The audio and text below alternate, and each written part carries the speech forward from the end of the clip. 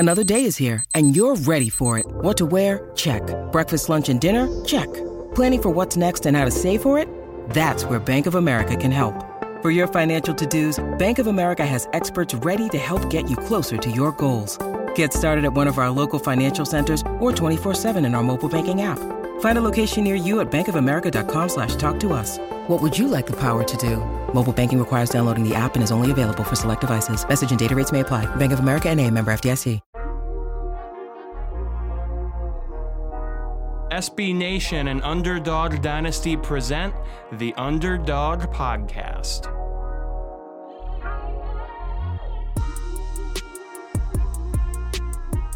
And welcome back to another edition of the Underdog Dynasty Podcast. This is the AAC edition. My name's Dan Morrison.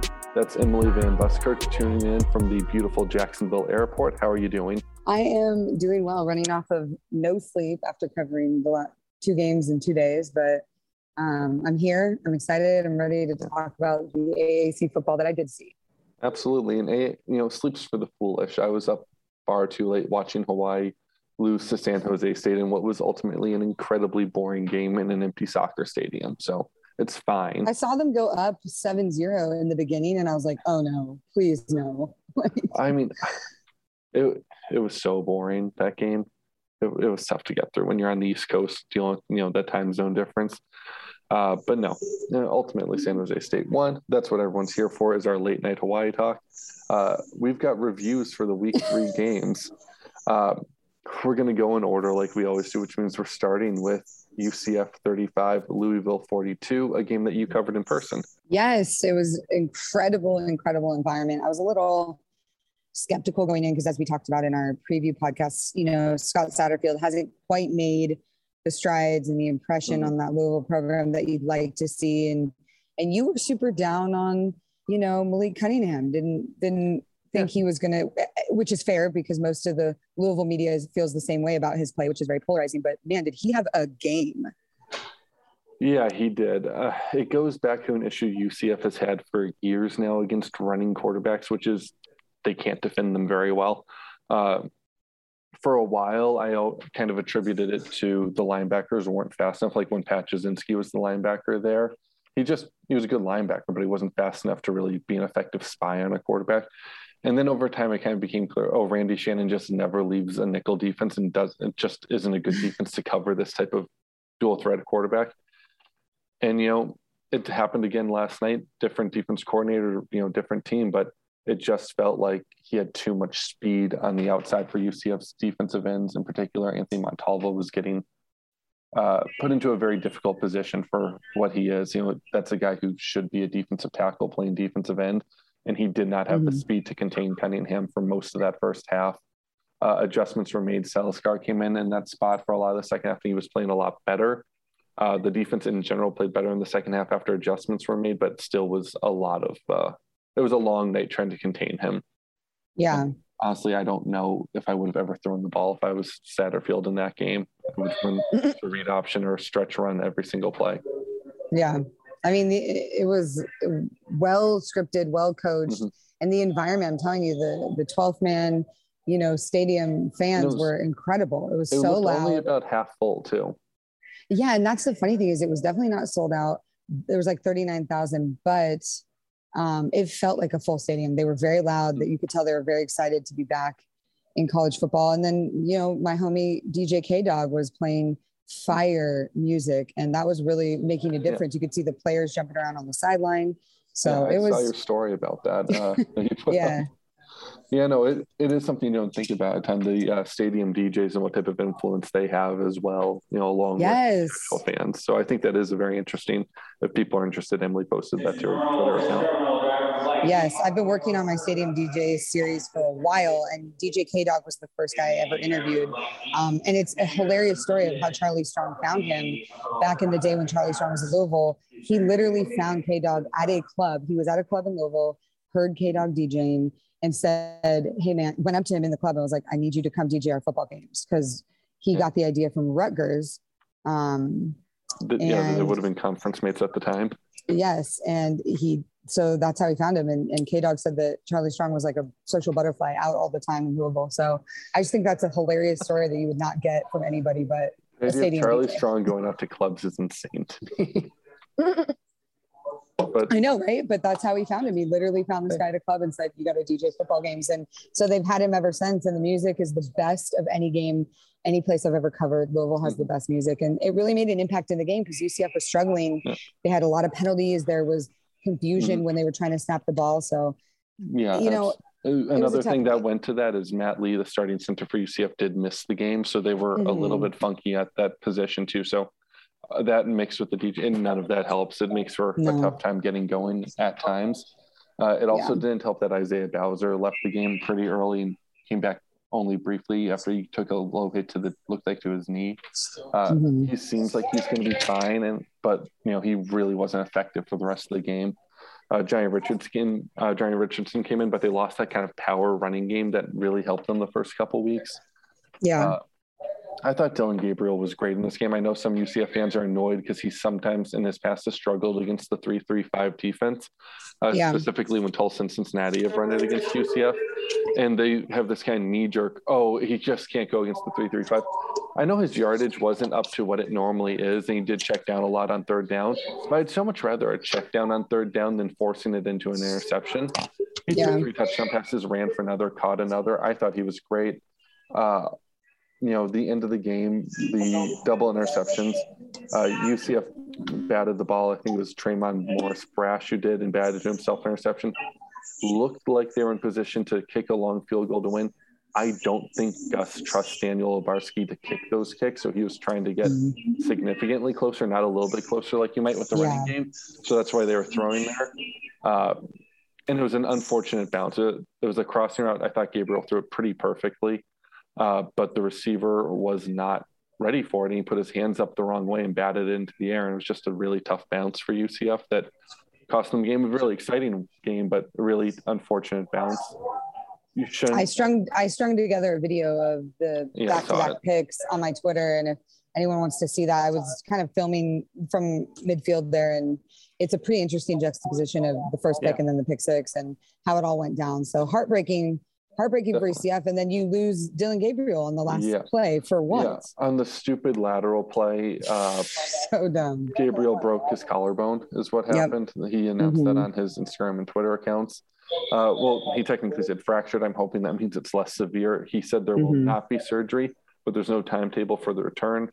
That means he's probably going to come back this season if there's no surgery. Just collarbones are usually a 1 to 2 month kind of deal. But I'm not a doctor. You're not a doctor. We've not examined him. So it's not fair to speculate on I saw him after the game, and he was in a lot of pain. They were carting him. They actually drove right by me as I was walking to the post game. He looked bad. He looked bad. Yeah, I saw the photo that Pat Ford posted to Twitter of him leaving a sling with ice on his shoulders, and he just looked heartbroken, and it was tough. So. It's unfortunate. I'm hoping that, like I said, collarbones are a very painful bone to break. So I'm hoping that it's more about the pain and less about my season's over at that point. But of course, he probably didn't have the full knowledge of what was going on at that point either. You know what I mean? So I'm hoping that it's something he can bounce back from this year. But as it stands now, Mikey Keene, the true freshman, is the next guy listed on the depth chart.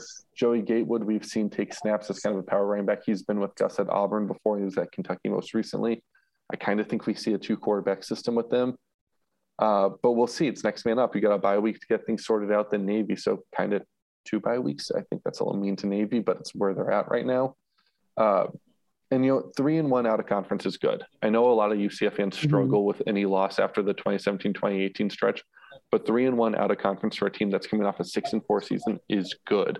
You lost a road game to a Power 5 team. It's a Power 5 team that's got some issues, but they still have a lot of talent and size and just depth that UCF doesn't quite have as much of by the nature of the conference that they're in. I say 3-1. I should point out, I know they're 2-1. They play UConn later in the year. They're going to win that game. Don't worry about it. They're 3-1 out of conference is what that means. It's just a matter of keeping calm. Everything's still in front of you. If you're UCF, you can still go win the conference. You do have to play Cincinnati, probably without Dylan Gabriel in about a month. But, everything's still in front of you. Your goals are still accomplishable. And even if you lose to Cincinnati, you can still go to the championship game. And by which time, like I said, fractured collarbone probably will be healed. Hopefully. We don't know, but hopefully. My takeaway is that game was very dramatic. Losing it emotionally sucks, but everything's still in front of you. The biggest loss is Dillon Gabriel. Yep. All right. It was incredible for Louisville. Very excited for them. And it was a fun game to be at. So. Yeah, absolutely. I'm glad you got to go there. UCF fans traveled well. Next game up is Boston College 28, Temple 3. Did you get a chance to watch much of this game? I know that you were in Gainesville. I did not. Yeah. It's good to see. Ugly football. It's really the best way to put it. BC obviously scored 20 points. Their quarterback, I mentioned in our preview episode that Phil Jurkovec is out probably for the season for them. Their backup, Dan Grosel, who I point out has experience, was 5 for 13 for 34 yards. And it was that bad. It wasn't like, that sounds worse than it was. No, it was that bad, his passing. Like nearly 200 rushing yards for BC, but like it was not an offensive performance that you'd think would equal 28 points. You'd think it would equal about 10. I'm just surprised that Temple didn't get a touchdown. I am too. Not really sure how that Justin Lynch was solid again. I thought that he was pretty good. What was more surprising to me was how poorly Temple ran the ball. But again, I think this is just their offensive line's not quite physical enough yet. Because BC's weakness as a team is their rush defense. The front seven's weak. Their secondary's okay, but their rush defense is not particularly good. This is a UMass team that just put up 28, should have been 35 points on BC, and you're going to let them hold you down to 3. I think that's kind of a really it's an upsetting offensive showing. I do think I like what I see from Lynch, and I would, even once Mathis is healthy, stick with him going forward. But you need to figure out some stuff on that offensive line. I also have a complaint about Rod Carey. In the press conference, he immediately went to complain about the refs. I just really unfair how. Well, who else is he going to blame at this point? And I get it. The calls were uneven in terms of the numbers, but you scored 3 points. Please don't do the thing fans do and blame the refs, because I blame the refs all the time for things. I'll tell you right now, Dillon Gabriel went to go make the tackle. My biggest complaint, I think, in the game is that Temple failed to pick up a first down until 11:25 in the second quarter. Yeah, this is I think, terrible. Second or third game where they take too long to get first downs and to convert on drives. So for me, it's the slow start. I'll also say this. By the end of the game, they had the same amount of first downs as Boston College throughout the game. They ran more plays and had more time of possession, and they won the turnover battle. Like they did but all that's these almost things. Worse because I know you're doing all that and you're not getting any points out of it. I know. For what? There's something just not clicking about that team right now. They've got, I think, Charleston Southern next week, so they should win that game because it's an FCS school. But I think this is a school that needs to be concerned heading into conference play. And I'll also say, I have an article that went up today, basically an opinion piece on why AAC teams that don't have an on-campus stadium need to build one as soon as possible. I saw that, yeah. Temple's included in that.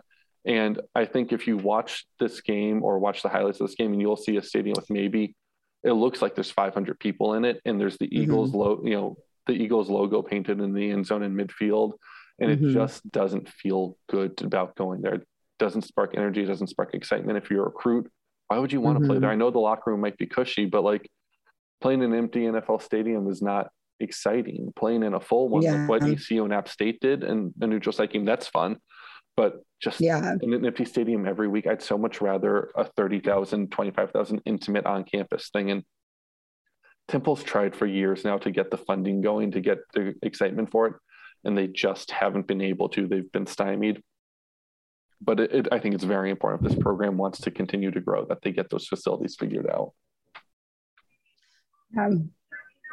Anyways. Tough day for Temple. It was. Our next game, better day for the American. We got a win here. Cincinnati 38, Indiana 24.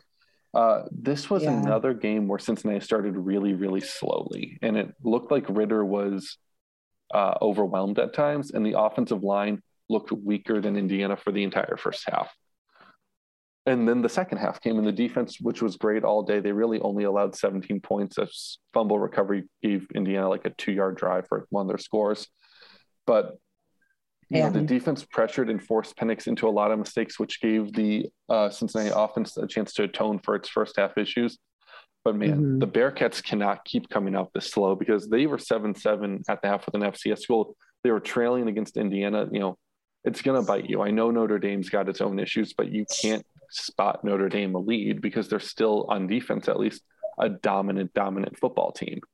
You know, you can't do this against an SMU who can score 40 points a game if they feel like it. You know, you just can't spot the opponent's elite. It's like how Tulsa lived last year, spotting everyone elite in the first quarter. And, you know, this Cincinnati team is much better than that Tulsa team, but it's just not a good way to make the playoff if that's what you're trying to do, is to always have to play from behind or not, you know, have momentum for a while. But at the same time, they did get done. That defense for Cincinnati is incredible. By far the best defense in the conference. I don't see a team necessarily beating them, but they do need to figure out the slow starts.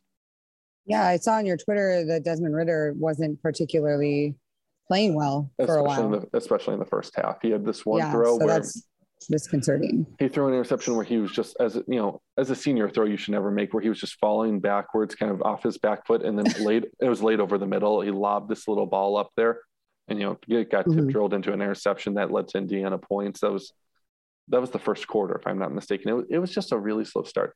And also credit to the Indiana crowd. I'm sure everyone knows Heather Dennis. She pointed out that was the best she'd ever seen in an Indiana crowd, and I have to agree. I've never seen that place as full. And at one point, the student section was ripping benches out and holding them in the air. It was a pretty crazy atmosphere. Awesome. It was definitely a crazy atmosphere. So, you know, they weathered the storm. They got the win. It was one of the two really key out-of-conference games for them this year. Yeah. But very lucky, though. I mean, if Tim Baldwin doesn't fumble that ball on the 2-yard line, that's a very different game. So absolutely, whether it's good defense or luck, I don't know, but you can't live and die by that for the rest of the year. So they need to, like you said, come out stronger to start. So absolutely. And like you said, though, this was their first. You said in the preview show that this is their first true road test of the year. This is their first good team that they play this year.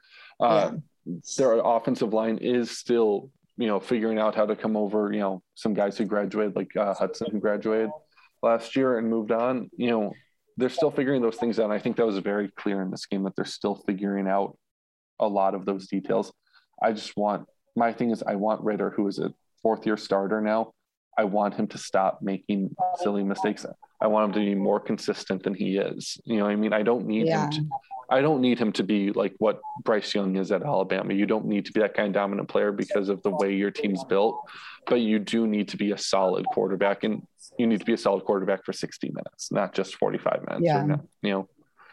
So I'm sure they'll get that stuff sorted out, because Luke Fickell is an excellent coach, and that's why he's going to be coaching USC next year.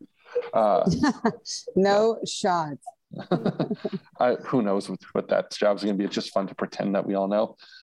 When you need mealtime inspiration, it's worth shopping Kroger, where you'll find over 30,000 mouth-watering choices that excite your inner foodie. And no matter what tasty choice you make, you'll enjoy our everyday low prices, plus extra ways to save, like digital coupons worth over $600 each week. You can also save up to $1 off per gallon at the pump with fuel points. More savings and more inspiring flavors make shopping Kroger worth it every time. Kroger, fresh for everyone. Fuel restrictions apply.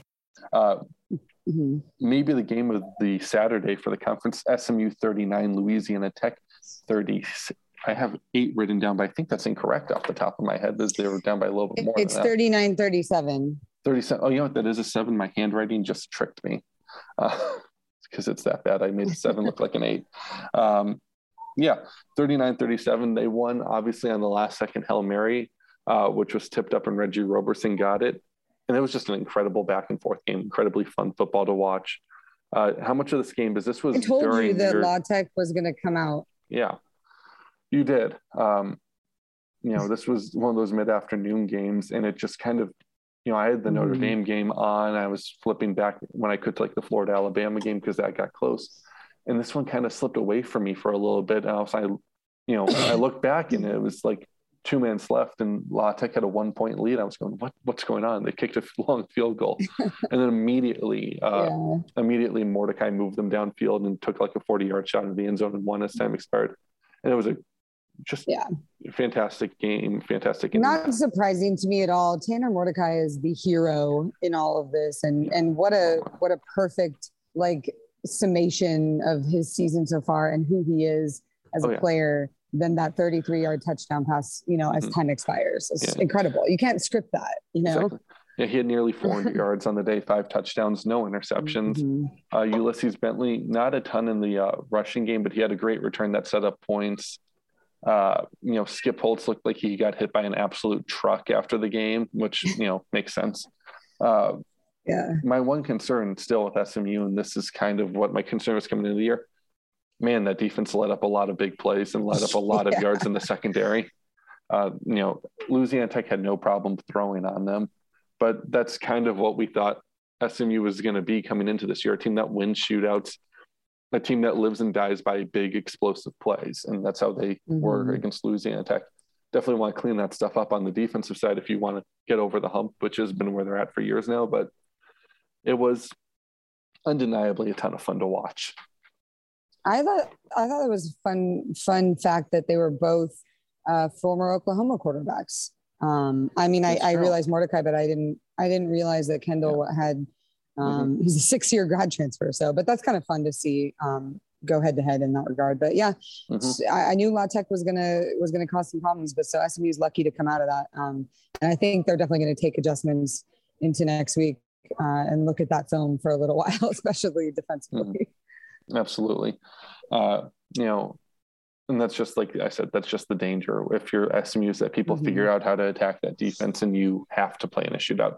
I know that you can, but you don't want that to be how you live. You know what I mean? It's just dangerous to exist in a world of 45 to 42. Tulsa went to the Horseshoe, Tulsa 20, Ohio State 41. They kept it close for a while. Wild. Kept it close for a while. That was wild. Eventually a couple turnovers and just the defense not really being able to stop the rushing game, blew the score open a little bit. I think Ohio State technically covered, but it did not feel like a cover. I have a pretty major issue with Philip Montgomery kicking 2 field goals in the first half on drives. When you're in the Horseshoe, you're going to have to score points. You know that you need to go and do something big, and settling for like a short, like 25-yard field goal on 4th and 1 feels like you're hoping not to lose and not going out there to try to upset a team. And that, to me, I hate that coaching style. And they wouldn't have won if they scored both touchdowns there, but you never know how momentum would have shifted. I hate that thought process and decision making. I'd rather stay aggressive when you're the underdog because you've got nothing to lose at all. It's not even like a surrender field goal. It's we don't feel like we want to be here all that long field goal. We're just trying to get in, get out, not get blown out. That sucks. That feeling that's how he coached the game. At the same time, the players did play very, very well and deserve all the credit. I thought Davis Brin was very, very good despite those 2 interceptions. I thought the defense, especially the secondary, was excellent. They held CJ Stroud really in check and are making a lot of Ohio State people question whether or not he should be the starter. But talent wins out over time. Eventually Ohio State was just the bigger, faster, stronger team. And we saw that over the course of 60 minutes though. So that's why I don't like kicking the field goal, because you want to get as many points as possible when you have those chances. Absolutely. It was crazy. This was supposed to be a break for Ohio State. And I like that what Tulsa did for the conference here, showing up and showing out. One note I did have, freshman running back Trayvon Henderson, huge day for him. Yards. And he broke Archie Griffin's 14-year-old freshman rushing record, which I thought was just like a note that, wasn't going very well for Ohio State at first. Yeah, he didn't quite get to 300, but he was pushing 300 yards rushing on the day, which is tough to deal with. When you got a running back coming at you who can do that to you, that's not. He'll be a guy to watch going forward at Ohio State, but I think for Tulsa, I don't know that that's indicative of who they are in the front 7 defensively as much as who Ohio State is in their running game. Yeah. Yeah. Again, I didn't think Tulsa stood a shot in this game coming into it. I thought I know, and so they out. played better than people thought, but they're still 0-3. So which sucks. They got to figure out. It looks like a bowl game probably isn't happening when you start 0-3. And they got Arkansas State next week, who I thought was going to beat Washington and lost like 58-3. I thought they were going to beat Washington too. Washington, who scored like 17 points in their first 2 weeks, scored like 50 something at Arkansas State. So that's not surprising because Arkansas State's defense is trash. But what is surprising is trash. I mean, apparently not, though. That's the thing. But I saw them score 7 I can't believe Montana. Arkansas. I honestly think it's the same reason that we saw Stanford struggle against K-State and then come out swinging in the USC game. And sometimes it just doesn't click in a certain game, but it's not indicative of who the team and the identity is. I had been hearing that Washington is in turmoil internally in the program, but they came out and did that game, right? So I don't know. Tulsa, they're going to have to match up well the way Washington matched up well in the secondary and figure out ways to pass rush that. Because that Arkansas State team can throw the ball around the field when they're clicking, especially. We saw that against Memphis a couple weeks ago. Yeah, it's hard for me to reconcile a team that scored 50 points against Memphis and then only scores that much against Washington. That's strange. And again, I know Washington's a good defensive team, but still, it's just a crazy turnaround trying to figure out who they are. But we'll talk about that more in our preview show, trying to decide how they do in that game. I think in a lot of games, this next game was the weirdest that we saw, regardless of conference all week. That was Mississippi State 29, Memphis 31. A lot of fun, but it was a really weird game. And that's what you get for going into the Liberty Bowl if you're the Bulldogs. And when you play at the Liberty Bowl, weird things happen. It just always is how it is. What did you think of the Mike Leach game plan? Did you enjoy watching that? Or I thought it was exactly what I thought it would be on offense for the most part. I mean, it is. The running game is basically check down passes to running backs. They try to, they run the same handful of route combinations that they've always run. I mean, in Memphis, their secondary didn't handle it particularly well. They gave up a lot of yards. They were trying to play bend but don't break. They were trying to not give up those explosive plays and make Mississippi State earn it, which I don't hate as a strategy, but it means that, you're going to give up a lot of yards and your offense is going to be on the bench for kind of a long time. And when you're Memphis, that's the strength of your team. With that being said, I thought Memphis, their youth looked, I think it was exposed by that SEC defense that they played because, Seth Hennigan wasn't terrible, but he did struggle for the first time all season after, a game against Arkansas State that he dominated and a game against an FCS team that he dominated. It was very clear that there's a step up in talent he was playing. And then as a team, they barely had over 100 yards rushing, which is just so strange for Memphis, who has for years been a 300 yards as a team a game kind of program where they lean on that running game and they really couldn't. A lot of their points came from situations that weren't the offense scoring. There was the early scoop and score. Then there was the punt return for a touchdown, which I do think we need to take about 20 minutes to talk about. 20 minutes? I don't think I have 20 minutes before my play. I know. I know. So for those who didn't see it, the best way to experience is to go look up the SEC officiating's Twitter account and read their 5-paragraph essay on how many parts of that call that they got wrong. Because this was an SEC officiated game, mind you. The away team typically brings the officials. That's often how out-of-conference games work for those who don't know. So it was the SEC officials. So don't complain about pro-Memphis bias here. It was just poor officiating. But everyone knows the rule that if a ball is touched by the opposing or by the kicking team on a punt, it becomes a live ball for the return team where they basically are at no risk of fumbling, if that makes sense. They can basically pick it up and run as long as possession wasn't had by the team and the ball was down. Mississippi State 100% down that football at the 5-yard line, but the guy did it in a weird way where he had his knee down. He just sort of put his hand on top of the ball instead of fully grabbing it. And Calvin Austin scooped it away from him and then started running down the sideline. Now, at this point, it's important to point out 2 things. First off, the back judge absolutely blew the play dead and they just ignored it. Second off, multiple players from Memphis' bench walked onto the field to go play defense. It was incredible. There was like 14 guys on the field at one point. Calvin Austin then ran that ball back 95 yards for a touchdown. That whole play was counted despite the fact it was blown dead and there's too many players on the field. And despite the fact Calvin Austin wasn't the only number 4 on the field for Memphis on the play. There was so many reasons why that play shouldn't have counted, and it did. It was just this absolute blunder of officiating. And the SEC had a couple of these because their crew in the Penn State Auburn whiteout game forced Penn State to punt on third down because they miscounted the downs and refused to like go back and change it. It was an incredibly bad day for SEC officiating, but this was one of the dumbest plays I've ever seen that counted for anything good. Give Calvin Austin all the credit in the world for being aware, but man. And it was a game-changing play. It was so much momentum from Memphis, gave them a pretty secure lead.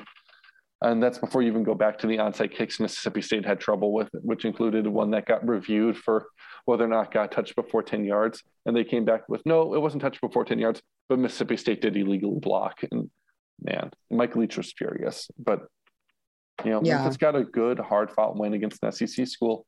And you know what? I thought it was one of the most fun games to watch that we had all weekend. It sounded like it. I talked to Mike McIntyre this morning, and I'm going to talk to him more at length tomorrow about, playing against Mike Leach again and how the game went. But he said the game was fun. The kids just kept playing, and he's really proud of them. And I said, and to have the defensive score first, it's amazing for him as a defensive coordinator. And he was just super pumped on that. So I think we're definitely seeing the improvement. They're moving the needle each game, defensively, and hopefully they're going to be where they need to be at by the end of it. But I think the best way to sum up this game was Mike Leach's comments in the post game where he goes, did they call the play dead?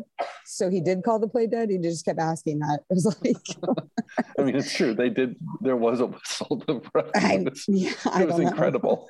If Mike Leach doesn't know what's going on, nobody knows what's going on. So it was incredible. I'll be interested to hear what McIntyre says to you tomorrow, because that is I mentioned with UCF, it's a young secondary that's growing over the course of the season. Memphis is the exact same way. It's a very, very young defense that needs games against a team like Mississippi State who does something unique to really learn how to defend going forward. There'll be a big help having played Mike Leach before you go to play SMU, because it's not the same offense, but it's a very similar air raid disciple system. So it's absolutely like incredibly good chance to learn. And you know what? I complained about the yards they gave up. They gave up less than 30 points, which is, in my opinion, a win. Yeah. Yep. It's good to see Memphis get that win. I'm happy about it. Absolutely. I agree. I think Memphis at the Liberty Bowl is a ton of fun. Definitely one of those teams that you should watch out for. I want to get out there. I'm going to try and get out to a game this year if I can. So I'll say this. I've never been to the Liberty Bowl. I've heard terrible things about its actual like comfort and construction and the amount of random animals you'll see inside. At the same time, it's a hard place to go in and win. Memphis owns that stadium, like in a very positive way. Their fan base is incredible out there. ECU 42, Marshall 38. I have no idea what ECU is as a team at this point. I don't think they do either. That's who I need to talk to this week is Mike Houston and be like, whoa, what's up, bud? What's up? I've been giving Holton Ahlers a lot of crap. Yes, frankly. You have. Yes, he went 30 for 47 for 368, 2 touchdowns, plus a rushing and a receiving touchdown. He heard the podcast and he was like, I got to put this in Dan's face. Yeah, Holton Ahlers, known listener. He played very, very well, especially in that fourth quarter. Keaton Mitchell, 135 yards rushing plus a touchdown. They were down 17 points entering the fourth quarter and just had a 21-point fourth quarter shutout Marshall in the fourth, and it was pretty stunning for the Herd how the game ended. They looked once they lost control of that game, they looked like they had no idea how to get back. But this is kind of how I thought ECU would have to win games all season long, was by outscoring opponents, by having Holton Ahlers play good football and just deal with the defense's growing pains. Last week against South Carolina, the defense played phenomenally, but the offense couldn't get it done. This week, the defense was not good in the first half, to put it kind of generously, I guess, but they were very good in the fourth quarter, and the offense put it together and was able to score 42 points. That's, how they need to win games. And I think that this is a game I didn't expect them to win whatsoever. I don't think you did either, right? Yeah, I mean, I thought it was going to be a hard fought game, but it is very hard to beat Marshall at the Joan, especially when they have it all sold out. They have everybody going. They did the green out. And then the other thing is that they had the members of the Young Thundering Herd in attendance at the game, which I'm not sure if people know, but the ECU game was the game that they were coming back from when the plane crashed at Marshall. And so members of that team from that year were actually in attendance and went to visit the gravesite. And it was a very special weekend in general. And usually those kind of things get Marshall going, you know, just given all the history. So absolutely. I was definitely surprised that they were beat like that and in that fashion. But it sounded like it was a heck of a game to watch. So. Absolutely. And like looking at ECU going forward, I came into the season expecting them to go kind of 2-2 out of conference. It looks like they're on pace for that because they've got an FCS game next week. Forget against 2 though. But I know it's an FCS game. I've got the schedule right here. Are you talking about ECU or Marshall? ECU next week. I think they have a bye. Oh no, Charleston Southern. Okay, that's what ECU's playing. I said Charleston Southern for Temple. So then no, Temple's got Wagner. Wagner is playing Temple. I am jumbling my FCS games. No worries. It's no big deal. But yeah, I expected ECU to go kind of 2-2 out of conference. I didn't think Marshall was going to be one of the 2 wins. I thought they were going to get either App State or South Carolina. But I think 2-2 is exactly where they need to be coming out of conference play and into conference play if they want to make a bowl game, which I do think should be the goal of this ECU team. And, you know, was it year 3 under Mike Houston now? You know, you want to take that next step and show proof of concept in the win column. It's something they struggled to do for the first 2 weeks, but they got it done against Marshall in a really dramatic way.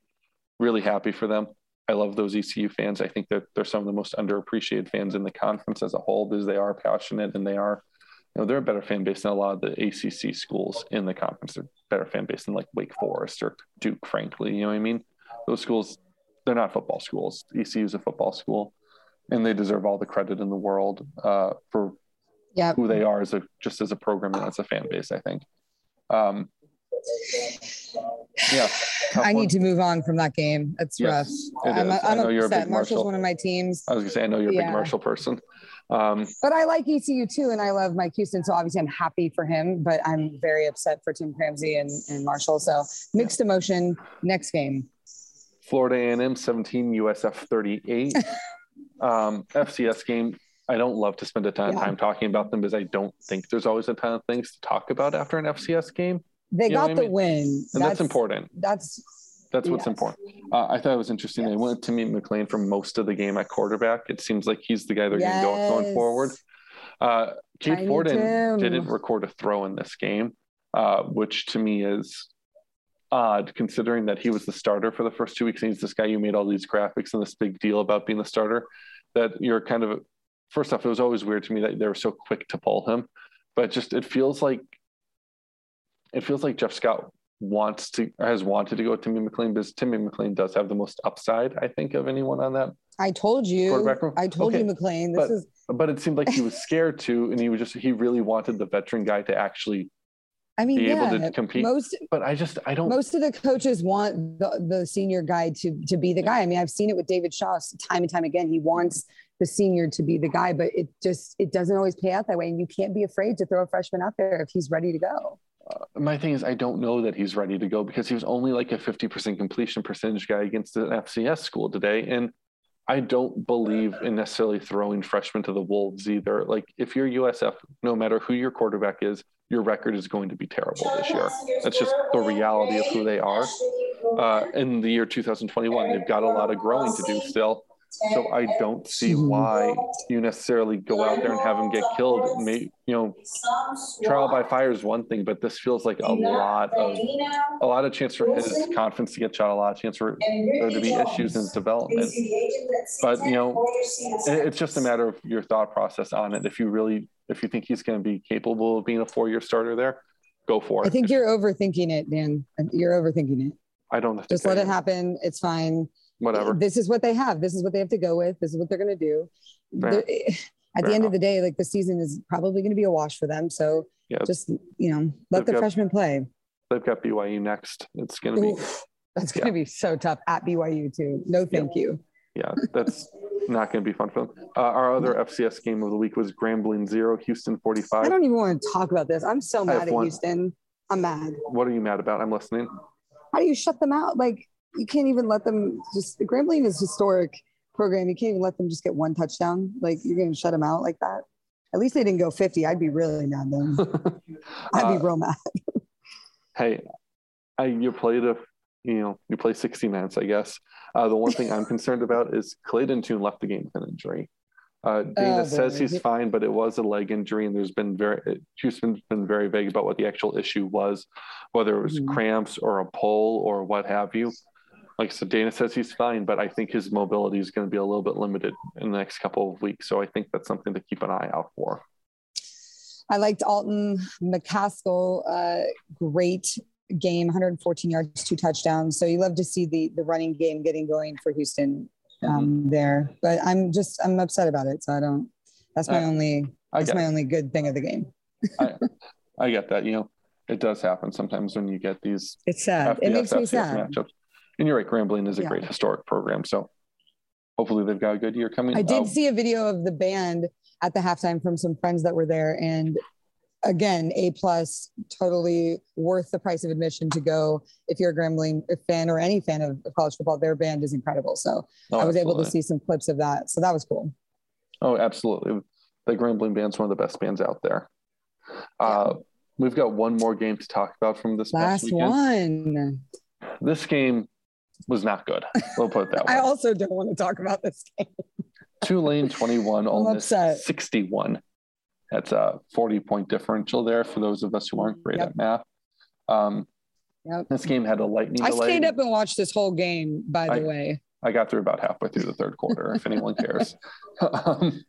This game was in a lightning weather delay for a while. Vaught Hemingway Stadium was 100% flooding throughout that stadium. That field was a mess. And Tulane came out and was just physically overmatched by an Ole Miss team that it's a top 10 team, to be frank.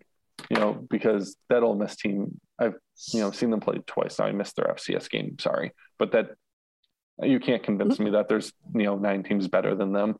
And I think that defense is incredibly improved. I don't put any of it necessarily on any individual player for Tulane. Sometimes you're just the slower team. Sometimes you're just the weaker team. Sometimes they're just better than you and you take your lick, and it sucks. And for a while, I thought that Lane Kiffin was going to try to score 100 on them because they were still throwing deep well into the third quarter with Matt Corral in the game. Who Matt Corral, again, you have to consider him a Heisman favorite because he's incredible. He's cut down on the turnovers that he had an issue with last year. And man, I think that I can't stand him. I just can't. Ever since he made that comment about Cal, he's on my shit list. He's like a mini Lane Kiffin running around out there, which, by the way, why is Lane Kiffin's kid always around? Why is he on the sideline? Why is he running out with Lane? Well, doesn't Jeff Brom keep his kid around after the game? I'm over it. No, not like that, though. Not like front and center, always on camera. I'm over it. This isn't daycare. It's college football. So, well, hey, you know what? It's working for Ole Miss. I'll say maybe he's got magic. For now, we'll see. We'll see. Not like Tulane was the biggest test. So, I hate to just talk about something a little more trivial, but this was one of the better uniform games of the season. Second time Tulane's pulled that off this year. I know you don't like Ole Miss, but those uniforms, the red with like the baby blue helmets, I think they're beautiful. Yeah. And Tulane's. I love the baby blue. I do like the baby blue. And Tulane's uniforms and that logo were remarkable. Just a little chef's kiss, Just a great. I think they got too much hype during the week though for those helmets, and ultimately all the attention from ESPN is what steamrolled them in the game. I think the helmet hype.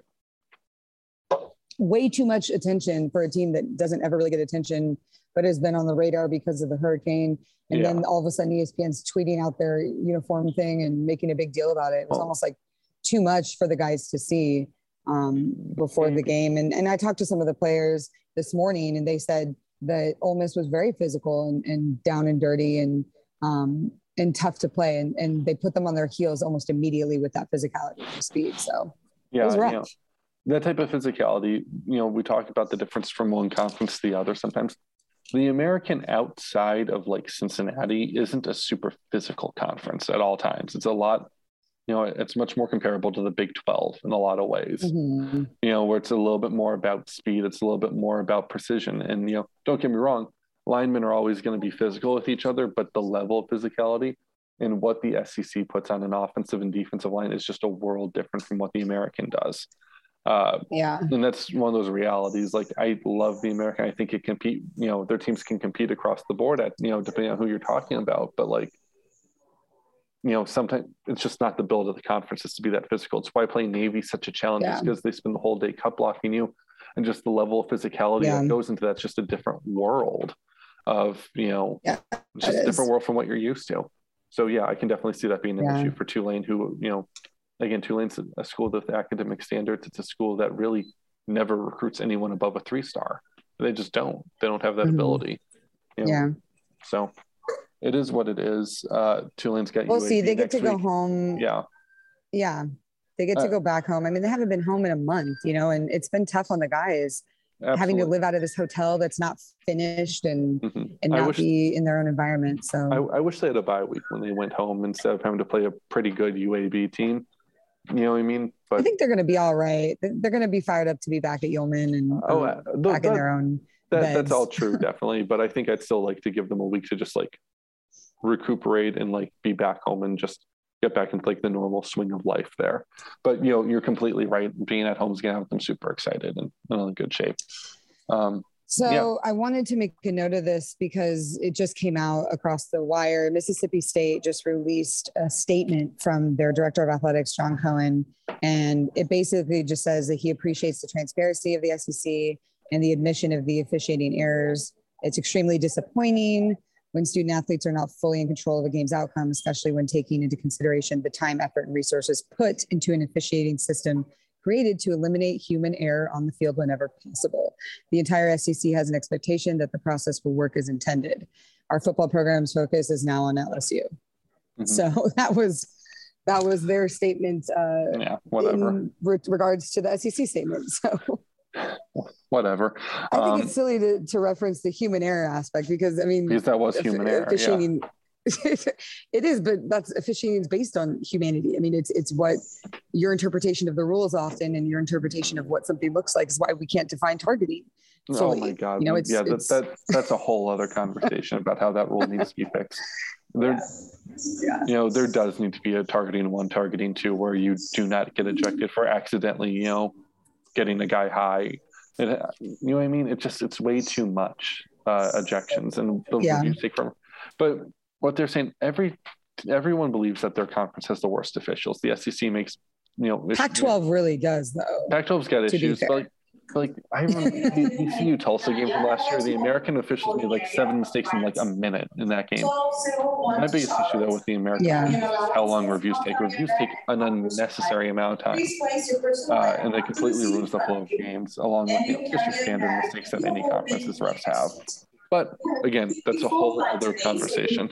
Yep, I didn't mean to get a sidetrack. So conference goes 6-4 in week 3.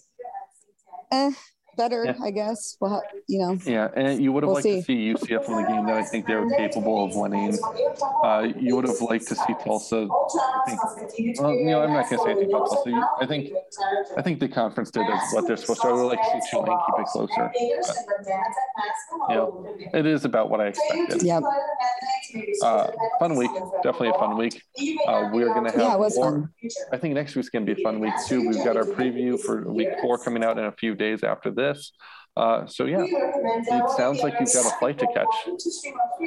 Yeah, I got to get myself back to the Bay Area and get ready for next week where I'm doing 3 games in 3 days and regroup. Enjoy that beautiful Pac-12 football that couldn't win a game last night. Hey, I'm not covering any Pac-12 until they start doing what they're supposed to. UCLA, don't even get me started. I can't even talk about it. I'm upset. Go Fresno State. All right. Well, you can find me at Dan_Morrison96, and you can find you at MLM, EMILNEM. We'll catch you guys next time.